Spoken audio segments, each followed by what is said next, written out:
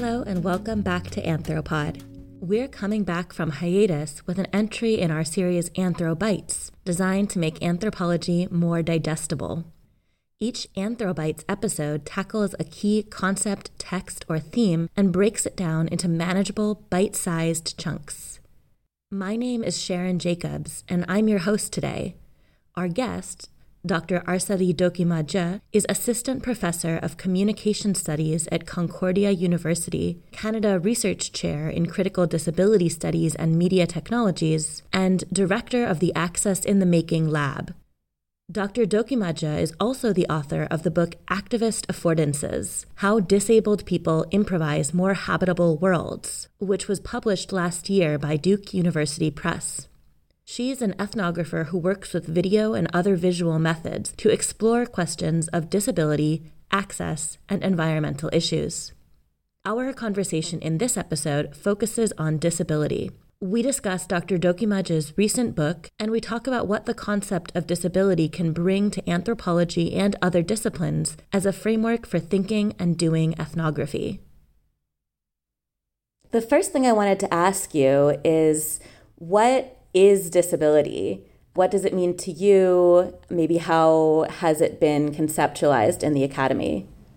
First, thank you for having me here. It's really a pleasure to be talking to you. I am speaking to you from the unceded lands of the Kanien'kehá:ka Nation, where I'm looking into beautiful rivers and trees and breathing the air and drinking the water that Kanien'kehá:ka Nation and other indigenous peoples have taken care of. Like any other category, disability also depends on who is defining it and for what purposes. So for instance, if you think about like identity-based movements, disability would be one thing. And if you look into government documents, welfare programs, insurance companies, etc., which are basically targeted towards limiting the definition of disability, then disability will become another thing. And not only that, these conditions themselves also change depending on which particular history are we talking about, which geography or cultural location, and also which language are we talking about. All that to say that if you think about what disability is, just as any other category, it's very complex, it's situated and it's fluctuating, it's somewhat ambiguous. And what are the ways to attend to those complexities around disability, or how to define disability? I see at least two ways. And one of them is to do genealogical analysis, like where is this category coming from? Who is defining it? What are the conditions of possibility that lets that particular definition of disability to materialize? And I'm thinking of, for instance, Matthew Corman's work, where he is looking into the emergence of disability category in modern China. Or from critical disability studies, I'm thinking of Snyder and Mitchell's work on the emergence of disability category in, let's say, eugenic practices. And another way to attend to the, let's say, indeterminable nature of disability is to take disability as a lens, as a framework, or as methodology, as Julian Minich puts it. And I'm interested in that possibility in my own work. So rather than looking into what disability is or is not, I'm more interested in how can we think of disability as a binding framework among, let's say, a variety of experiences, situations and processes, embodiments, etc., which may or may not involve disability or impairment, which may or may not be experienced by humans, and which, again, may or may not be recognized as disability at all, but in the end would still carry the attributes of disability. And in my book, Activist Affordances, I am proposing the concept of shrinkage to attend to this particular commonality of experiences. What I mean by shrinkage is that the environment in which you live in and its available affordances, which are basically action possibilities, they are shrinking, they are narrowing down. So the environment in which you live in becomes less and less available for you, less and less habitable for you. And, shrinkage could be happening to a disabled body who is living in pain, and then your whole environment shrinks, sometimes just to the confines of your bed because you're in so much pain that you cannot get out of the bed. Or think of a person who's depressed and cannot again get out of their room, and then your living environment literally shrinks to the confines of that room. Just think about the pandemic times where, populations had to go into lockdowns. People at a mass scale experience shrinkage. So again, shrinkage is something that I'm proposing to be able to articulate this commonality of experiences and develop a common language that can help us to work with each other and recognize each other's experiences. Yeah, it sounds like shrinkage is a really fascinating example of what it means to use disability as a lens to understand not even specifically disabled worlds, but the worlds that everybody lives in, human and non-human. And we're going to touch on what disability means for ethnography a little bit later in the interview. But before we get there, I want to ask you a little bit about the history of critical disability studies and what this and maybe even other cross-disciplinary paradigms can bring to anthropology and to the academic study of disability. Well, thank you for the question. So one of the ways in which I see the contributions of disability is really questions around method and questions around reciprocity and accountability.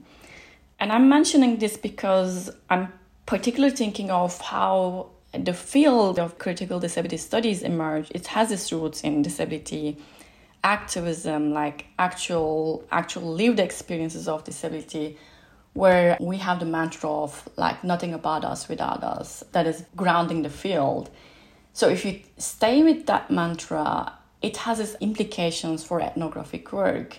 How are you working with your participants? Are they brought into the research in more meaningful ways, that their experiences are credited and they have a say on how the research is being framed? And also in the end of the field work, if it ever has an end, what is your accountability towards your participants, towards the field? What are you bringing back? So I think working with disability issues asks us to be very aware of such questions. How do we apply the framework of nothing about us without us in our own work as ethnographers when we work with disability communities? And a second point of contribution would be, and this is something that has been criticized in anthropology for a while, questioning the unmarked, free-floating body of this ideal ethnographer, anthropologist who can go into distant field sites where it is all available to this person. This has been criticized by disabled ethnographers already, like I'm thinking of Deva Kastny's work, Russell Shutterworth's work, as well as others like Raina Rapp and Faye Ginsburg. When you live with disabilities, either it's you yourself or people around you, you cannot take anything for granted. Neither your own body, nor your own capacities, your own resources around yourself. Speaking from my own experiences, where I live with a painful inflammatory disease, for instance, I have flare-ups in the mornings, and that means that I can't do field work, go and do participant observation during the morning time, and it has implications on when I can meet with people. I'm thinking of taking field notes, like writing could become very difficult for me if I have inflamed fingers that day. So all this to say that you cannot take for granted even the main tools of ethnography, like note-taking, going to the field and observing. You have to work within the limits of living with disability, whatever those limits are. The fact that you cannot take for granted neither your own body or the field gives you a kind of consciousness, a critical awareness, where you can actually begin to dismantle that unmarked body of the ideal anthropologist who's basically able-bodied, cis, male, and white, going to these distant fields. This critical awareness helps you to also bring down this myth of the field, right? What do we mean by the field? Like, is there really a distinction between your field and your own life? Like, is there a distinction between research and everyday life? The fact of living with disability, which really anchors you to your grounded realities, helps you to also dismantle those myths. You don't have the luxury to separate, okay, this is my research and this is my field, this is my academic inquiry. And apart from that, I have my everyday life where I sleep, cook, whatever, be with my kids. You don't have that luxury when you think about like living with disability. And again, here, I would even push it and say that not just disability, let's think about again as shrinkage. Because you may not have any impairment to begin with, but you can still experience shrinkage because you're racialized or you're gendered, you're a mother, you have to take care of your kids. So when you experience shrinkage, you as an ethnographer cannot take for granted access to the field.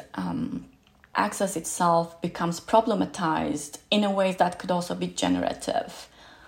Because when access is taken for granted, that you can just fly over to spaces, that the world is there for you to just extract knowledge from it, which has happened in the history of anthropology. And maybe in some cases, access was never meant to happen. Maybe access was unwarranted. Maybe you were not meant to go there. And maybe you were not welcome. And thinking of histories of anthropological work and how it was breaching into indigenous lives and lands. So there could be entry points of thinking about, critically about access to the field through the lens of disability as a methodology and a framework, and thinking of shrinkage. And I think this question of where the field ends and quote unquote real life begins is so important for any anthropologist. In your book, Activist Affordances, you talk about what it means to be an actor or an activist in a way that's somewhat different from perhaps people's typical conceptualization of disability activism. So I want to ask you a little bit about what a disability activist means for you, what might be different ways of being a disability activist, and how your work contributes to the question of disability justice.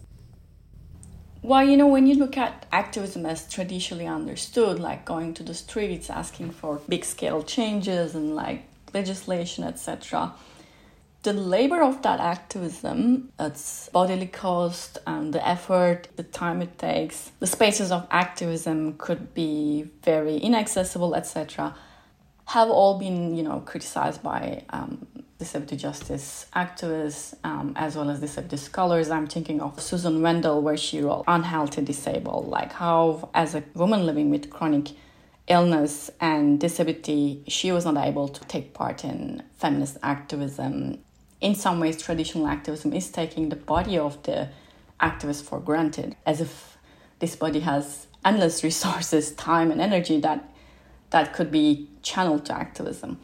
So that has been criticized already, and new ways of doing activism have proliferated as well, when you, especially thinking of social media is being used currently, thinking about Alice Wong, Disability Invisibility.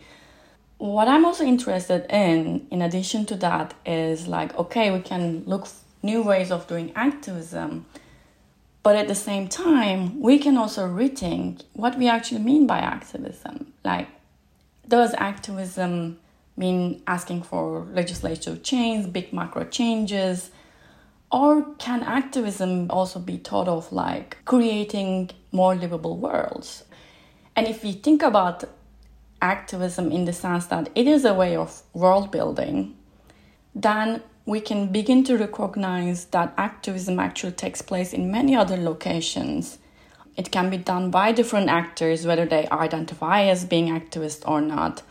So this is what I'm trying to do in my own work, and in the book Activist Affordances, as the book shows, with so many ethnographic snippets of people who are basically developing all these kinds of very micro, like almost unnoticeable, very tiny, but at the same time very important and very ingenious and generative ways of living the everyday, just surviving the everyday.